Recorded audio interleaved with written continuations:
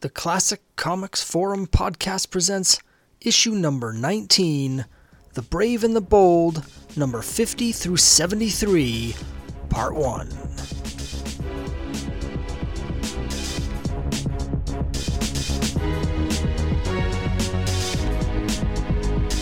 Welcome back to the Classic Comics Forum podcast. As always, I'm your host, Scott Harris, and in this episode, I'll be joined by special guest MDG to discuss a pivotal era in the classic DC Comics series, The Brave and the Bold, as we look at issues number 50 through 73. Over the first 49 issues of The Brave and the Bold, DC tweaked the formula for the series multiple times, first starting off as an adventure series, then moving into a tryout book, before finally, with number 50, hitting on the idea of a team-up series. Starting with issue 74, DC honed that formula so that every issue included Batman teaming up with a random guest star. But before they hit upon that successful formula, they tried a number of different iterations between issues 50 and 73, teaming up all sorts of oddball DC heroes in unusual combinations, leading to some great stories and, more often, some real head-scratchers. In this episode, MDG and I will look at issues 50 through 56, discussing the stories,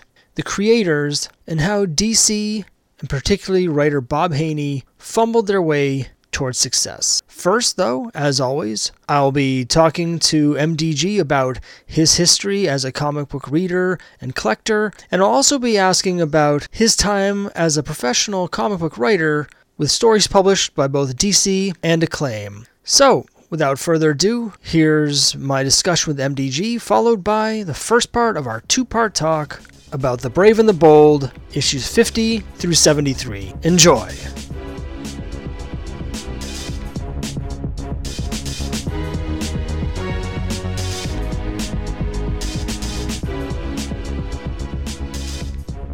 Other than the issues we just read, what was the most recent comic book that you've read? Actually, over this weekend, I read Bloody Cardinal by Richard Sala, who's always been a favorite of mine for a while. And I'm trying to catch up on his. But are you familiar with his work? No, I'm not familiar with that. He's one of the people I discovered through Raw. He's got kind of an Edward Gorey Gothic style and does mystery stories, like Peculiar and other things like that. I always thought he would really be great to do a Batman story. It's got a very 1930s urban feel to a lot of his stuff. Yeah, no, I'm not familiar with him. Raw is not a magazine that I read. I think it was probably a little before my time, and I haven't seen any back issues for it, but yeah, the other thing I did find, even though this does count as a Brave and Bold, I was going through a bunch of boxes to pull out stuff that I'm going to sell at a show this weekend, or try to sell. And there was a DC Giant that reprinted a lot of the Strange Sports stories, or not a lot, about 3 or 4. So I read that again recently. I'll be interested to, when we get to that part of the background of Brave and Bold, talk about Strange Sports stories, because I have a soft spot for it. I really like the 70s series when Joe Simon was editing it, but we can get into that momentarily. So what was the first comic that you ever read? Let me just go through here, and it was an early Batman, or not early, but it was a Batman that had the Riddler on the cover. It's the first one I kind of remember reading the actual comic book. I know that I kind of recall, it looks like here it's Batman 179. And I remember getting 179, 181, which is the first Poison Ivy, around the same time. Also 184. All those covers kind of ring a bell to me. And I can't quite remember where I got them from or why. There's a good chance my uncle bought them for me, because he was living with us for a while, and even before that, when I'd go over to my grandmother's house, he would be there, and we would sit and watch the Superman TV show. Now, this was right around the time the TV show came out, right? The Batman show. Did that influence your reading at all, or? Yeah, I think that's why I gravitated toward Batman, and again the Superman issues, because I saw them on TV. So I'd see house ads for things like Metamorpho and Aquaman, and the other characters, and I'd see them in the Justice League because that was another title I pick up. But those were pretty much like the core things that I looked at. Yeah, again, I keep teasing what we're going to be talking about, but one thing I did find interesting in our Brave and the Bold reading was the evolution of the way of Batman's character. There seemed to be a very clear influence from the TV show in how they were writing him when they get to that part of the series, which was quite jarring. Reading them all in a row, his character drastically shifts from one issue to the next. But again, we'll get into that in a minute. Who's a creator that you think is underrated? Really, the name that comes to me is Spain Rodriguez, who passed away a few years ago, and was known for Trash Man and some of the other underground work he did. I just reading his stuff, especially his autobiographical stuff about being a biker and borderline hood in Buffalo, and the collection Cruising with the Hound is really great stuff. And he's just got this really sharp graphic style that I've always liked. For more mainstream people, it's hard to say anybody who's underrated at this point, just because everybody seems to have their fans. I would say Bob Oxner, but lately, I hear a lot of people talking about just how great a lot of his late '60s work was. There's just some really gorgeous stuff there. And a similar artist, Owen Fitzgerald, who also did the Bob Hope comic in the 50s. Again, I think, years ago I would have said Nick Cardy, but I think, a lot of people have come around to just appreciate the great stuff he did in the 60s and through the 70s. Yeah, I know I certainly have come around. Part of it is just getting more familiar with his earlier work. I feel like he's an artist that suffered a lot, but because of the editorial mandate of how they did the cover design in the mid-70s with DC, he was still doing a lot of covers, but they were kind of forcing him to make them more bland. And I think that, again, this is a little before my time, but the impression I have is that it kind of tainted his reputation a little among the fans who forgot how great his earlier stuff was when he was given more of an opportunity to really draw stuff. Oh, yeah. I mean, I'd be going through comics with, friends of mine, and, we'd say, oh, boy, another exciting Nick Cardy cover. But, where they're well drawn and well designed, but just kind of there, not much to get to really hang on to. So who's a creator that you think is overrated? Do you like hate mail? One thing that's always bothered me is just the way Steranko is really heralded by a lot of people. And, again, can't go wrong with those, with the Nick Fury stories and those issues. But it was after that it was waiting for what's the next thing he's going to do? What's the next boundary he's going to break? It just seemed like after that he ran out of steam or something. There'll be covers here and there, and the 8-page or 10-page Superman story in 400 or something. But it just never seemed to be the next thing that I was kind of expecting from him. Yeah, it's interesting. I've kind of wondered, and this is something I could easily research, but have not done.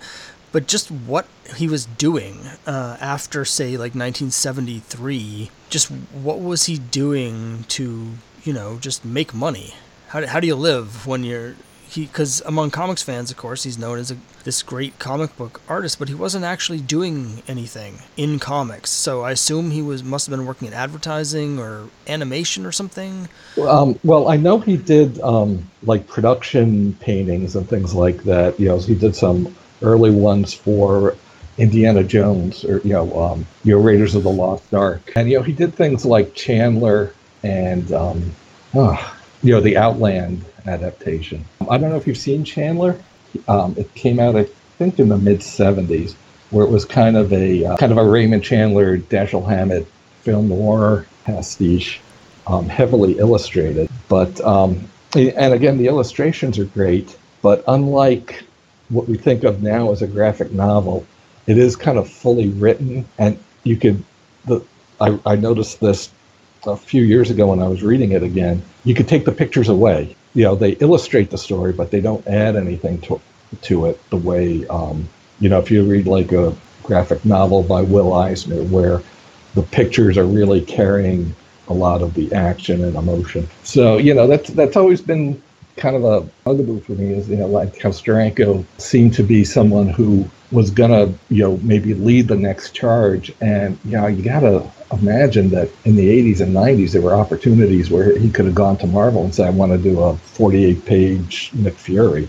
But I don't know. So who's a character that you love? I'll default to Batman, just because I haven't read anything, probably in the past 20, 25 years, but I can always go back to Golden Age, Atom Age, Silver Age, Bronze Age Batman and read them and enjoy it. My favorite period of Batman is probably late Silver, early Bronze, kind of after the new look, but when Robbins was writing it and Irv Novick was doing most of the artwork, or a lot of the artwork. And who's a character that you dislike or even hate? I don't know if I hate anybody. I'm just uninterested in things. So I don't think I've ever, people always say Punisher, but I don't think I've ever read anything by the Punisher. So it's just, and because characters are just so fluid, depending on who's doing it, this might be somebody I love in one incarnation and hate in another.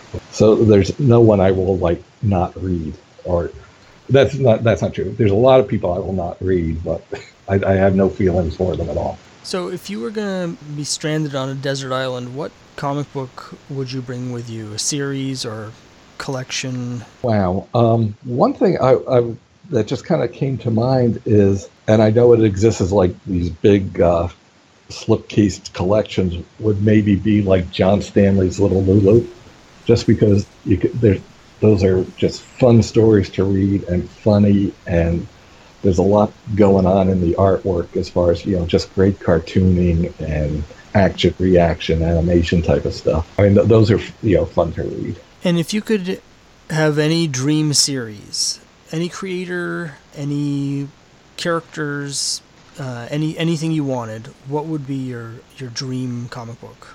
I think one that I did not get to see, and we're not going to get to see it now, but when DC had The Shadow, I guess early on they were talking with Alex Toth about possibly drawing it, and I would love to see a Shadow story, especially a good size, meaty one by Alex Toth. I just think that would be wonderful. Yeah, I completely agree. I'm not interested in The Shadow at all, I have to say, but Toth's art, when he's inking himself, is fantastic. We discovered, I don't know if you listen to the Black Hawk podcast, but we discovered there's a backup story there where he's inked by someone else, and it's just a complete disaster. Well, he's he's very dependent on inkers, and it's got to be somebody who just isn't trying to pretty it up or add to it. It's just maybe kind of like Kirby. You just kind of ink what's there and deal with it. You're not gonna don't try and make it more conventional. It's all kind of in the composition and use of black and shadow. So I've got one more question for you. I know that you've worked professionally in comics. What specifically do you want to know? I was just curious, how that came about and what your experience was working in the industry. They were both pretty weird. We had met Joe Staton, and we were acting as dealers for some of his original art and doing it with a few other people. And, we kind of used that as an in to write a Gnort story and get that to DC, which unfortunately Joe did not draw.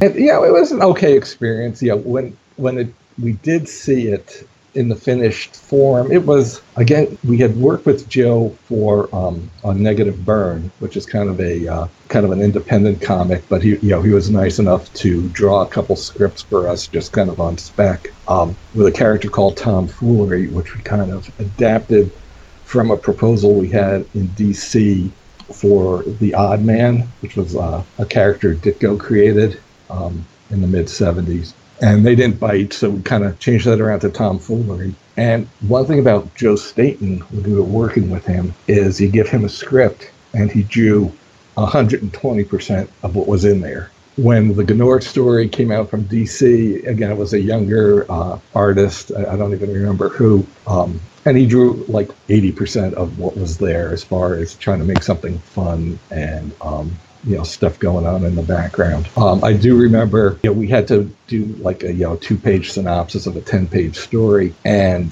we're doing a lot of the setup, and then I just had like 2 sentences, and then there's a big fight, and so the editor called me, and I remember him saying, "Well, there's something in comics we like to call ACTION."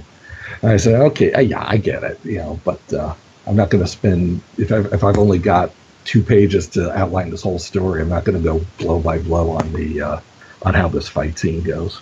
Working with Acclaim, we had latched up with Bart Sears, who had a studio in Syracuse, and a lot of what he was doing at that time was toy designs for Marvel action figures. And he was trying to get his own Ominous Press off the ground, and I think that's being revived again. But we had been talking with him, and then he was on EXO, and whoever had been writing it dropped out to pick up a book at Marvel. So we kind of lucked out because they needed a couple of writers right away. Because at that point, Acclaim looked at their sales data and said, well, when our books come out, anything that's sold gets sold within the first 2 weeks. So why should we put them out every month? Let's just try and put it out every 2 weeks.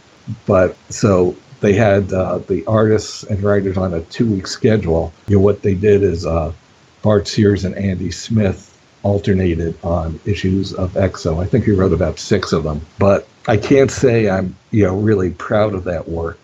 The way the industry was at that time, and may still be now, they would solicit synopses to Diamond months ahead of time. So by the time it was time for us to write the scripts, it said, well, here's the 1 paragraph you're writing this to, and this is going to be like 4 parts, where EXO was going off Earth and gets kidnapped, and it was like, just kind of trying to put one of these out every 2 weeks, where we would do a page-by-page breakdown, send that to Bart or Andy, get pencil pages faxed back, and then dialogue it over a day or 2, and send those back, and then it would come out. But it was fun, doing it at the time, and because you got paid by the page, no matter how many words were on there, and for Acclaim, they wanted to have, maybe 3 full-page splashes and, 1 or 2 double-page splashes in there. We really could, dialogue some of those things in, a few hours once we had the breakdowns and the artwork back. Now, are you still doing any work in comics, any indie work or self-published or anything like that? No, I mean, we talk about it, all the time, but, we're both just really busy with, jobs and family. I'll mention, my friend's name is Jeff Bailey, and we've been friends since college, and, worked on a lot of different things together. We, did radio writing and worked for video companies. And now we work separately. But he's always saying, we got to do something. I say, I know. Do you have the time? No. Well, neither do I. All right, cool. Mm-hmm. So I guess we can start getting into this. One thing I find interesting about Brave and the Bold is that it shifted content several times. They took the title, continued it, but they changed what the title was doing a number of times, because when it originally started in the mid-1950s, it was an action series, like adventure, featuring most prominently Joe Kubert's The Viking Prince as the lead for a number of years. Mm-hmm. But eventually they shifted away from that and turned into a tryout series, kind of like Showcase, where they would introduce some new characters, but in a lot of cases they were reintroducing older ideas or older characters that had been sort of revamped for the Silver Age. So we got things like the first appearance of the Justice League of America, and then characters like Hawkman, and they went through the number of different sort of tryout issues. Yeah. I'm wondering if, Brave and Bold started like in the mid-50s, right after the Code. And I wonder if, that was just a matter of kind of looking around for, is there another genre that, comics could make a mark in, or that there's some kind of market for. And, there was, in there you had, Viking Prince and Silent Knight. And I've only read, a few of those stories in reprints, great art by Kubert and Russ Heath on different things. And actually, I'm almost kind of surprised it went 2 or 3 years with that. I guess there was enough of a draw for that.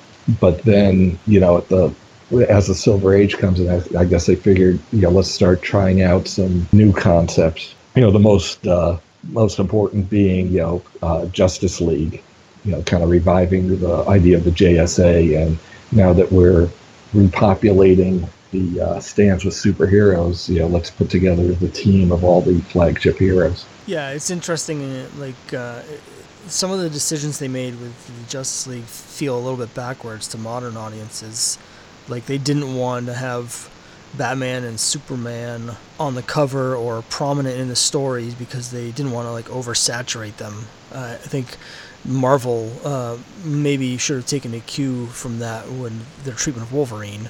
But it's a little bit odd. It's interesting also, it's just a bit of trivia, that even though Aquaman had been appearing in his own series for almost 20 years at that point, Brave and the Bold 28 is the first time he ever appeared on the cover of a comic book. And they went through this tryout phase for a while with varying successes. Some books took off, some concepts didn't go so well. And towards the end, they ended up doing a number of issues in a row in the early 1960s, but the late number 40s of the series of the Strange Sports Stories. Yeah, and that's, I guess, the thinking was, well, kids love sports. Let's see what we could do with that. And it was Julie Schwartz editing it, and I think Gardner Fox writing most of the stories, who, I'm going to go out on a limb, seem like two guys who really have no interest in sports. But when you read those, they're basically similar to what was in Strange Adventures or Mystery in Space or something like that, but just some kind of sports hook to it. Yeah, there's a lot of stuff with aliens, kidnapping people and making them run, some sort of intergalactic Olympics or a race, or they have to golf for the future of humanity. There's a lot of gorillas playing baseball, and that sort of stuff, which I love. As I mentioned, I'm more of a fan of the 70s revival, but I love the just completely crazy concepts that they come up with for some of these sports stories, because they're just so goofy. Yeah, and I'm not sure, but I want to say Infantino drew the vast majority of those issues, if not every story in every issue. And he was doing something interesting where they would have a text block with a silhouette in it, and then kind of a regular panel, and then another caption text with a silhouette, and then another panel, which it was an interesting technique. I don't know why they were using it here. It was just something different at the time. So Strange Sports Stories ran for a few issues, ending with issue 49. And at this point, I should mention that Brave and the Bold was a bi-monthly series. But starting with issue 50, they changed directions once again and turned the book into a team-up book. And in some ways, really the first team-up book in comics.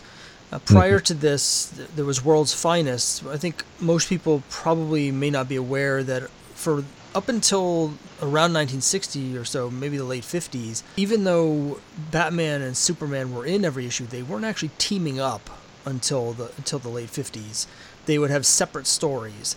And so the idea of these two different heroes teaming up on a regular basis was relatively new. But with this issue, issue 50, DC decided to turn Brave and the Bold into a series where you'd have a seemingly random selection of superheroes teaming up every issue. Yeah, and the first team up is Green Arrow and Martian Manhunter. And I think it's interesting. It's two characters that, Green Arrow had been around quite a while. Martian Manhunter at this point, maybe 4 or 5 years.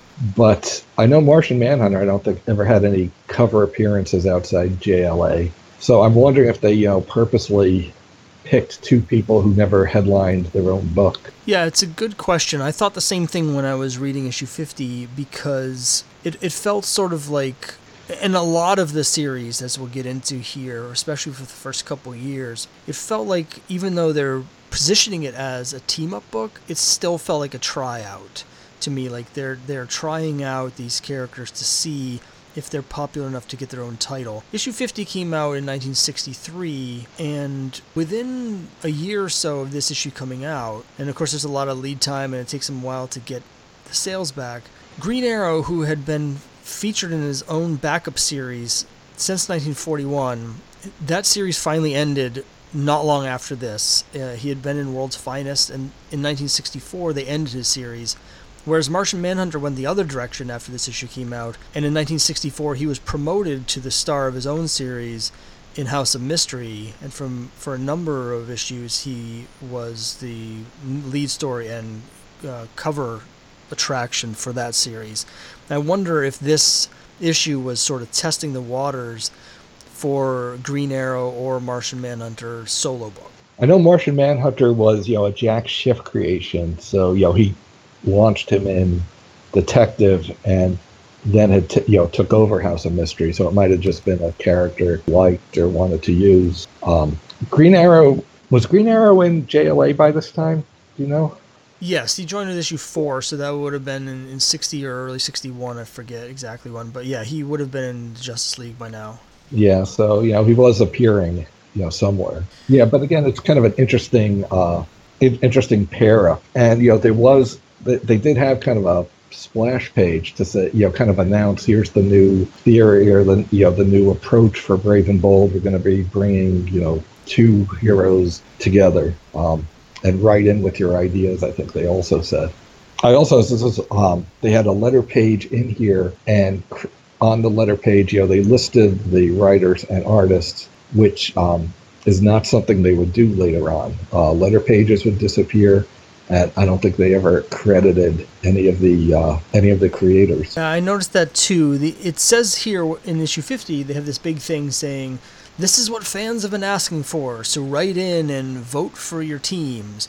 But within a few issues, they stopped publishing a letter column entirely. I wonder whether any fans had actually been asking for this, and whether anyone's votes actually mattered at all, because it didn't seem like they really promoted that idea for very long. Yeah, and again, it's a lot of the usual suspects, except for a few exceptions that we'll get to later on. So in issue 50, it's hard to even remember, even though I just read this, what some of the plots are, because a lot of them make no sense and they're very interchangeable. There were some aspects of this that puzzled me, being someone who came into Martian Manhunter post-crisis, because I'm used to Martian Manhunter being the last, living Martian, but in this issue, at one point, there's a gang of evil Martians that deck him, and he ends up flying to Mars to talk to the Martian Council to consult with them about capturing this crook that's running rampant in Star City. And I was just like, huh? There's just Martians everywhere, and anytime they come to Earth, they have the same powers as Martian Manhunter. This seems like a huge national security issue. At least with Superman, there's only one guy. With Martians, there could be millions of these dudes. Yeah, and I wrote a note about him going back to Mars because original concept was Dr. Erdl or whatever his name was created this matter transference thing that brought Martian Manhunter to Earth and then blew up, so he couldn't go back to Mars. And with this, it makes it sound like he's using that machine to go back and forth all the time. So. Yeah, why does he even stay here? They make a mention of him being exiled, but I don't know. I was confused. Now, I think this was written by Bob Haney. Am I correct in that? Yes, and pretty much everything, and we'll talk about the exceptions, in Brave and Bold, is written by Bob Haney. Yeah, I do. I definitely want to talk about you can see the evolution of Bob Haney, because of course for fans now he's sort of renowned for his very quirky style and for really not paying much attention to continuity or character or anything, really just doing whatever the hell he feels like. And there's a little bit of that in evidence here, but it feels much more restrained than some of the stories we're going to come across later on in this run. Yeah, and sometimes you get the feeling Bob Haney just went to somebody and said, okay, give me a 2-minute rundown on this character. I'm writing a book with him. I bet that's exactly what what was going on. The only other note I have on this one is, I just love this version of the Arrow car that has like that these huge fins in the back. Yeah, this is Green Arrow when he was still in his Batman ripoff phase, where Yeah. Not my favorite era of Green Arrow. I mean, I love Green Arrow post issue 85 of Brave and the Bold, but he's just so goofy before that. I do appreciate his Arrow card though. It's if anything, it's even campier than the Batmobile. Yeah.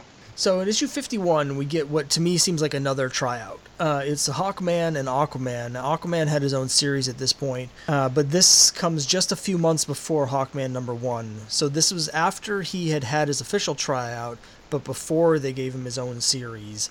Well, he also had 4 issues that he split, 4 issues of Mystery in Space that was split with Hawkman and Adam Strange. So this might have been just about the same time.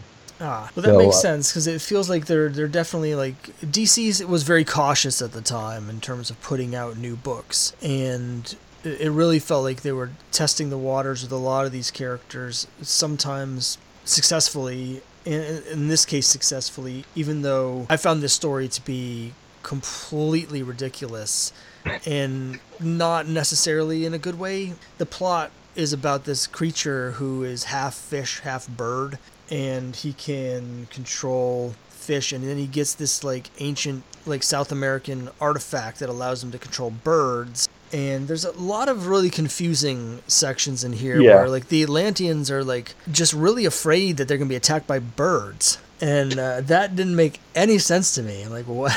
Okay, he can control birds. You're under the ocean. Yeah, and they talk about Hawkman also being able to control birds, which he didn't do. He would be able to talk to them. He'd send them out on little spying missions sometimes. But my note here just says stupid story.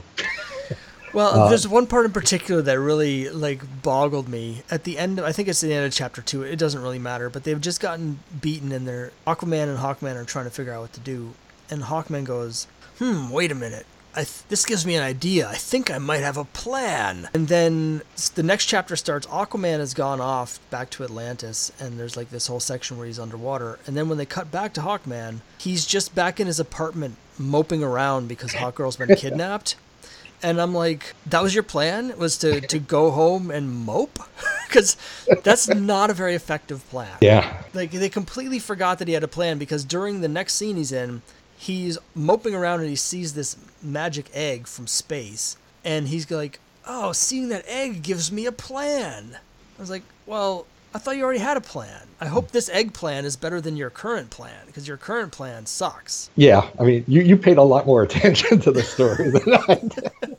Well, it just really struck me because the I have a plan was the cliffhanger at the end of the chapter to get you to turn the page, but there's no payoff. He doesn't have a plan. His plan is to put on a sweater. Yeah, you're going to turn the page anyway, right? Yeah, well, only because I have to. One thing that struck me, like, if anyone's reading along at home, which I don't recommend, but if you were, at the end of page 12, there's this there's a sequence where we get the origin story of this monster, where he finds this magic gem under the ocean and it transforms him into this beast. And there's one panel with no captions or anything showing the transformation, and it is super creepy. And when I saw that panel, I was like, it's really unfortunate that during this era, DC was keeping such a tight editorial rein on their art style, because they had so many really good artists working for them that were not allowed to do their best work because they wanted everything to be so tight. Yeah. Now this one was Howard Purcell, who I've just seen here and there. I think was he doing Sea Devils for a while, maybe? So he's not an artist I'm overly familiar with. So anyway, I think we've said enough about this issue. It's not very good, and it makes no sense. I assume Bob Haney wrote it because it made so little sense. And again, we get more continuity things like Hawkman being able to control birds, which he can't. And then just, again, the end of the plot is that they basically lose, except for Aquaman happens to get defeated in a stroke of amazing luck directly outside the cave holding the magic rock that turned the guy into the creature to begin with. So in all the vast billions of square miles of ocean, that he happens to get defeated right outside the cave that has the guy's magic rock in it. Anyway, sorry. It's by the numbers. Okay, we're going to team up Aquaman and Hawkman. Let's have a half fish, half bird monster. Aquaman controls fish. Obviously, Hawkman's going to be able to control the birds. Yeah, it's bad. But on a much brighter note, issue 52 might have been the best issue of the whole run for me. This is Sergeant Rock teaming up with Johnny Cloud and the Haunted Tank. Yeah, and this one is not Haney. It's Bob Canninger, and drawn by Joe Kubert, who always brings a sense of reality and drama to whatever he's doing. Yeah, I'm a big fan of his art. I'm a big fan of DC war comics in general. Again, I'm more of a later, like a Bronze Age person with my taste in terms of their stories when they get a little more unbuttoned.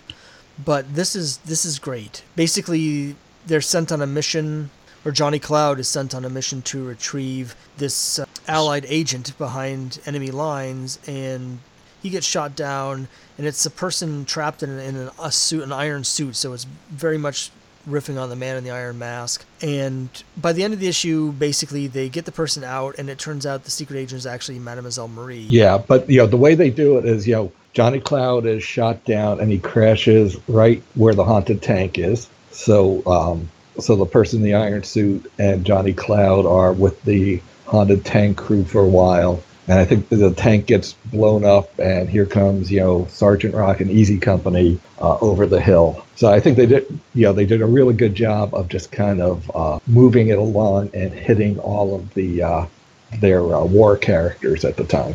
Yeah, there's a cool sequence where the Nazis capture them and are trying to figure out who the agent is, and they all claim to basically be the agent.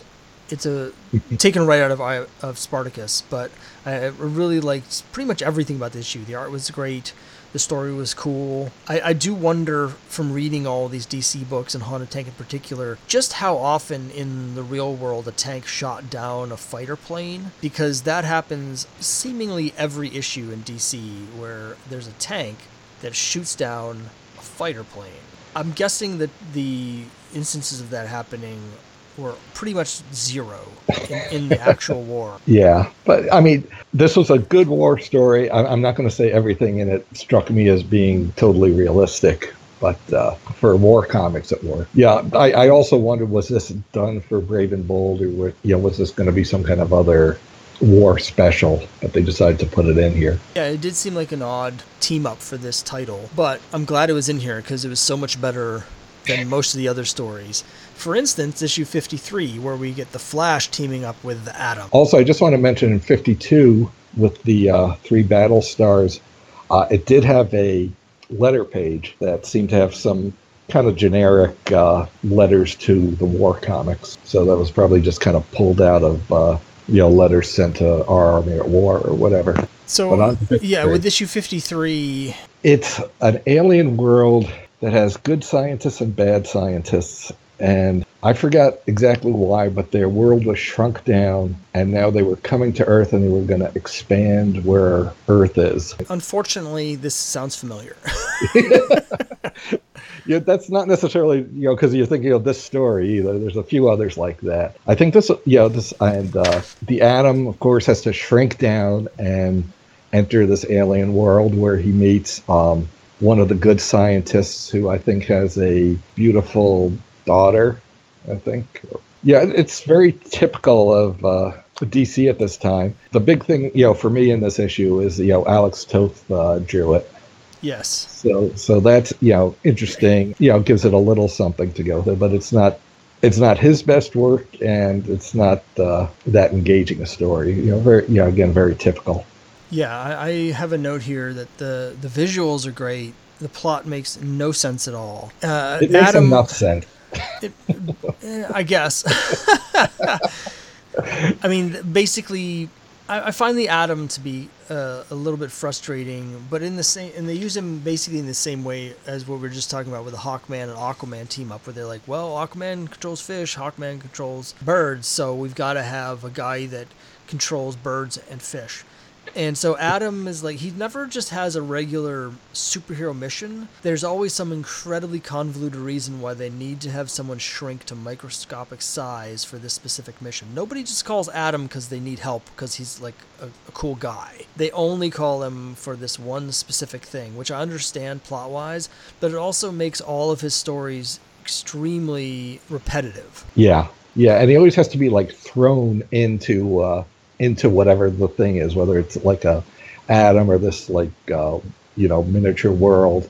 Somebody has to throw him in there, and he manages to find exactly where he has to be. Yeah, the only other note I have for this is I find Iris West to be she's written so horribly in these Silver Age appearances where she is just constantly nagging and ripping on Barry Allen for how inadequate he is. Mm-hmm. That's the only dialogue she has in all of the issues that she appears here with Flash as one of the stars. If she just shows up in like a couple panels to basically remind Barry that he is useless and she should dump him. Yeah. Well, again, it was the fastest man alive, but when he's in a civilian identity, he's always late. Okay. All right, so now we get to one of the most important issues of the run, 54. They've got a lot more to say about this one. Okay, yeah. This is the team-up of Kid Flash, Robin, and Aqualad. Now, This is not... I've had a lot of arguments with people about this online and occasionally in person. This is not actually the first appearance of the Teen Titans. It's the origin of the Teen Titans, but as we'll get into momentarily because I have a lot to get off my chest about this, the Teen Titans don't actually appear until issue 6. So what we have here is basically this team-up where there's this group of teenagers who are feuding with the adults in this town because... as we see throughout this issue, all adults are just complete a-holes. And so they basically call on their kid superheroes. They send them letters, each a letter saying, we need your help here. And so Robin, Kid Flash, and Aqualad each independently show up in this town, and all the teenagers have disappeared.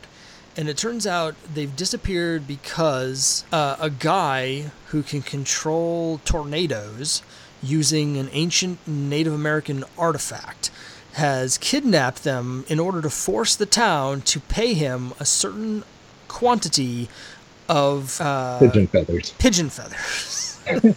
Well, yeah, because he is the descendant of the person who originally owned the land that the town was on, and the agreement was that he and his descendants would get one passenger pigeon feather every year. And passenger pigeons went extinct in 1913 or something like that. So they laugh him out of town, and then he happens to find this tornado stick in a cave. That was it, right? It makes so much sense when you describe it like that, yes. Yeah, I wonder who came up with this, this idea. So editing at this time is still Murray Boltinoff and George Kashdan are co-editing it. And it probably seems, obvious. We have the Justice League. Let's get the sidekicks, together in their own little team, and they would fight for the justice of teenagers. Well, they do a pretty bad job of it. There's a number of notes here where it was just like, so these, as far as I know, these characters haven't really met before. They know of each other. But this is the first time they're teaming up. Yet, like, the only thing that Aqualad says, like, his only dialogue, other than when he's directly addressing the fight they're doing, when they're interacting with each other, is just to, like, slag on Kid Flash for just, like, call him a loser. And I don't know where that came from. It seemed... Yeah, it's probably like, they figured, Johnny Storm and Ben Grimm are always going after each other. That might be where that came from. Aqualad... Not as natural coming with these characters, though. No, and I know this has been discussed before on the forums. The inclusion of Aqualad causes all sorts of problems. Right here from their first team-up, where he contributes nothing in terms of dialogue other than to just randomly yell at other people, but then they have to try and come up with ways for him to be useful, and even when they do, they completely mess it up. Like, there's a sequence where they decide that one of them needs to follow the boat that the bad guy's going away on. And for some reason, instead of Aqualad following the boat, Robin grabs a hold of the back of the boat and just holds onto the back of it and is like dragged behind the boat. And I was like, he's in the ocean. you have Aqualad. Well, and they leave him on shore. And with these Teen Titans stories, the town that they go to is always near a lake or a river or the ocean or something. But yeah. Eventually the town gets flooded, and then we get a fantastic sequence, which I loved just because it allowed one of the townspeople, to shout the line, "Look, Aqualad is riding into town on a narwhal." I love that, even though in the previous panel he was riding a stingray, and he hopped onto a narwhal just so he could look cooler going into town, which I appreciate. I would do this if I had a narwhal. I would do the same thing. And doesn't the narwhal have to use his horn to poke a hole into the groundwater or something so that the town just drains out immediately? Yeah, something. Yeah. The narwhal's more useful than Aqualad. This is basically what the team should be Kid Flash, Robin, and this narwhal. And then at the end, one thing that struck me was earlier in the story, the teenagers have all been kidnapped and they're being forced to build this thing on this island for no apparent reason. And the teenager who's leading the group of teen captives, puts this plan in motion to try and basically snatch away the magic rod from the guy that's allowing him to control the weather, and he fails. And then at the end of the issue, Robin's like, I've got this great plan, but this is a Hawkman-esque great plan, so it should be in quotes, where his plan is to do the exact same thing, only this time it works. So I was like, really? Yeah. Well, also, I just remember, Kid Flash decides to help them out by building this thing on the island at super speed. It's like, why are you doing that at all? Why don't you just beat that guy up? So I mentioned, I don't consider this to be the first appearance of the Teen Titans. In the world of comic book fans, I think comic book readers and collectors sometimes have a tendency to get so into the stories that they actually conflate continuity with the real world. At no point in this story are the words Teen Titans mentioned, or is there any mention of them forming a team. They're just, they randomly show up and they help each other. In issue 60, which we'll get to in a little while later, there it says Teen Titans on the title. It's got Wonder Girl in the group, and at the beginning, when a call goes out to the Teen Titans, Batman's like, "What the hell are the Teen Titans?" And Robin says, "After this team up, we decided to make a team together." So I get a little frustrated. I've had some arguments with people that consider this to be the first appearance of the Teen Titans, but just in a strictly literal sense, the words Teen Titans and the idea of the Teen Titans did not exist until issue 60 came out a full year later. This was retroactively made the origin of the Teen Titans, but it's not actually an appearance of the Teen Titans as a team. So this probably of no interest to anyone except for me, but I feel so much better now that I've said that on my podcast. Well, just remember, it's all just lines on paper. Well, I had to remember that when I read the next issue, because issue 55 is Metal Men and the Atom, and I'm not a fan of the Metal Men, although I will say that this story was a lot better than I was expecting it to be, considering the Metal Men are in it. And the Atom. And the Atom. Once again, the Atom is called in for one specific reason. Right, he has to shrink down and get thrown into an atom, right? Or something really small. Yes, there's a lot of pseudoscience in here, but since I like a child of the 60s, or a child in the 60s, I should say, I don't know anything about science. So when I was reading this, I was like, I love all the science stuff. I don't know if any of this makes any sense. So they did a really good job of making it seem like it made sense. Yeah. It's much more realistic science than like Stan Lee was doing at Marvel, where he was like, it's magnets. There's radiation. Don't ask. In here, there's like this really studied attempt to make it sound like it really makes sense. Well, at least make it sound like, they looked something up. So in this story, it turns out that Doc Magnus, before building the Metal Men, had created another Metal Man called Uranium, but Uranium turned out to be evil, so Magnus deactivated it. Well, and this is something you'll see in some other Haney stories where it hinges on somebody from somebody's past who was really never heard of before. and it's just there so that they can come back to be the antagonist in the story. Yeah, that reminds me of not an issue we're going to be talking about today, but the story that which Haney did later, where it turned out that Batman has a brother that no one's ever heard of before, Thomas Wayne Jr., I think. But yeah, this story I thought was really interesting because there's this really, really creepy series of murders where the Metal Men are like horribly murdered one after another, whereas uranium sort of corrupts them so that they all commit suicide. Mm-hmm. I thought that sequence was really kind of disturbing. I guess it's okay because they're robots, but it was kind of creepy. And it also really struck me, Uranium has built his own spouse, evil partner robot lady. That was the most elegant way I could possibly have said that. Yeah. And that's a real nice design on her. Her name was Agantha. I wrote that down. And yeah, I like her design. She is kind of like an evil platinum. And again, this is Ramona Fradon, I think it's pronounced, drawing it. And she's got a really good sense for character design, which we'll talk about when we get to Metamorpho. Yeah, one thing that struck me with this is, so Uranium, he's got a grudge against this father figure, Dr. Magnus, because he feels basically rejected. He was the firstborn, most powerful, and then his father, destroyed him because he didn't love him, whatever. I'm extrapolating a little bit, but this reminded me very much of the later origin of Ultron. Mm-hmm. And just like much later on, Ultron would also create his own Silver Bride and Jocasta. Like, there's a lot of parallels between this story, which came before those, and later stuff with Ultron and Jocasta, which as an Avengers fan, I found really interesting. Yeah, I don't know. I'd say that's mainly a coincidence, but it is interesting, looking at it that way. So I don't have anything further with this issue. Yeah, it was a lot better than I was expecting a Metal Man story to be, and significantly better than the next Metal Man story, which we'll get to later on. Okay. But here we are, number 56. It's the Flash teaming up with the Martian Manhunter. So here we get two characters that have already both appeared in this book. They previously teamed up with other people, but now they're teaming up together. Yeah.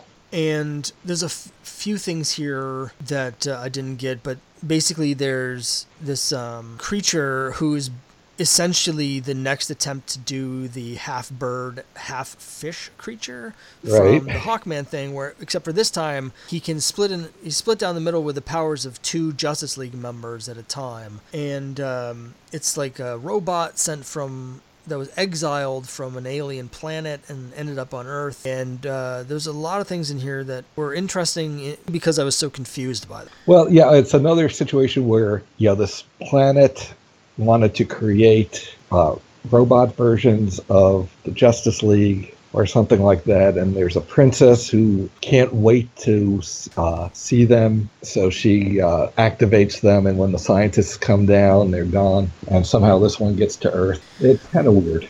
It's weird. One thing that I found very strange is it seemed like everybody in the story knew who this alien queen was. Queen Titania, but as far as I can tell, this is her only appearance. Everyone in here just acts like, oh, it's Queen Titania of this place. Sure. Yeah, we all know who that is, but who the hell is that? Also, we get more Iris being terrible. The robot reminded me a great deal of Amazo, who is another robot that fights the Justice League and has the same powers. Yeah.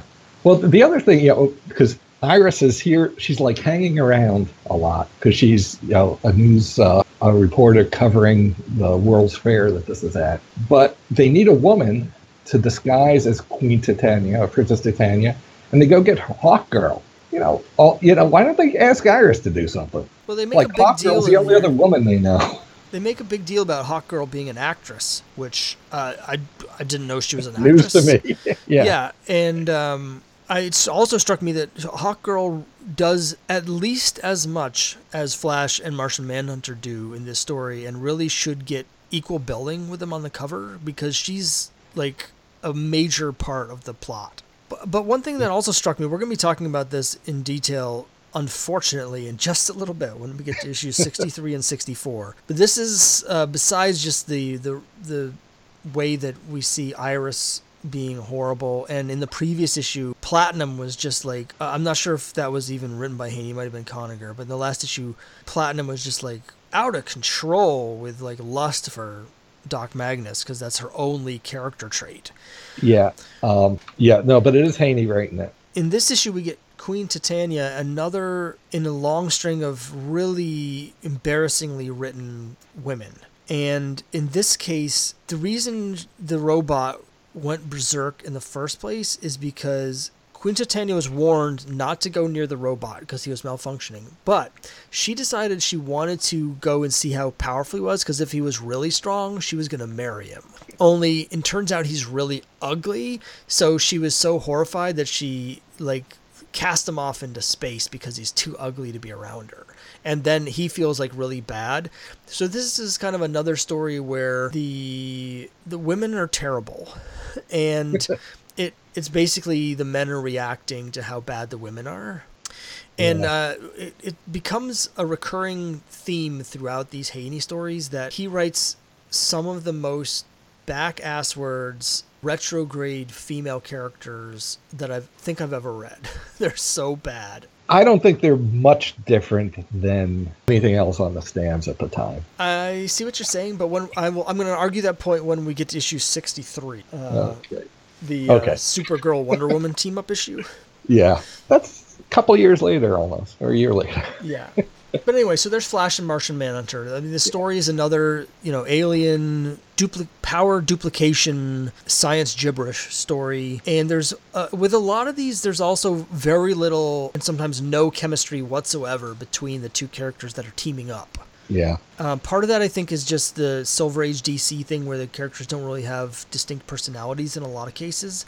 But I don't know, they're just there's no, Flash and Martian Manhunter. It could literally be any two characters doing the same thing that they do in this issue. There's no connection between them. Yeah, and it might also be Haney's unfamiliarity with the characters and just using them as a springboard. Well, just one thing to mention here is, it's Bernard Bailey art, which I thought was pretty good. But in some ways, the background characters and, the non-super scenes are kind of the best drawn things in there. I don't know if he had much of a, he created the Spectre, but I don't know if he had much of a feel for superheroes at this point.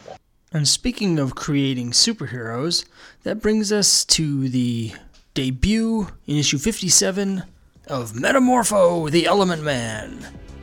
But that's something we're going to get into in our next episode.